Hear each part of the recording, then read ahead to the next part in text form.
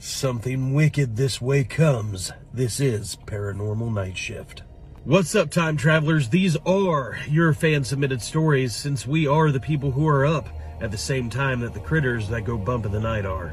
We'll get right to it. This one's called The Wheelchair.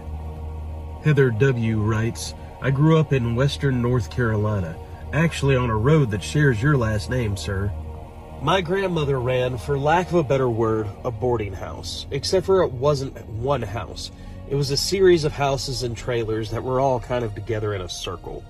She'd rent them out to day workers and drifters and travelers. Nobody would stay that long, except for this one couple. They had been there for years.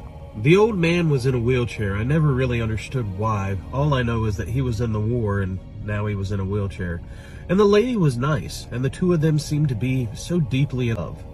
It was a two-story house, and being that he was confined to a wheelchair, my grandmother always told him that they should move to one of the other houses when it came available, but the old woman said, no, this is our home. From what we can understand, the old woman got hurt, must have fallen and broken her leg, because that's what the autopsy report showed. There was a horrible thunderstorm. She was upstairs and lightning had struck the house and it quickly went to a blaze.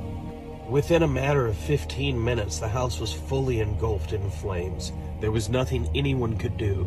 And being so rural, there was no real fire department easily available. By the time the fire department did arrive, the house was gone, burnt to the ground. The only thing that stayed was the wheelchair. It was at the bottom of the stairs, seatbelt undone.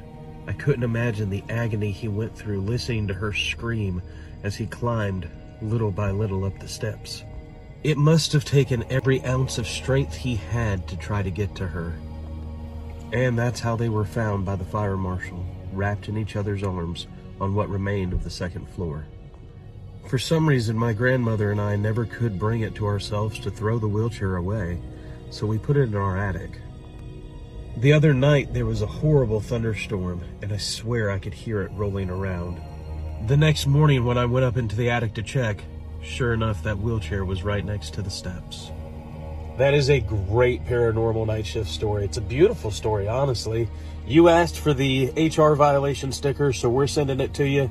Please, if you have other Paranormal Nightshift stories, please send them here. We'd love to use them.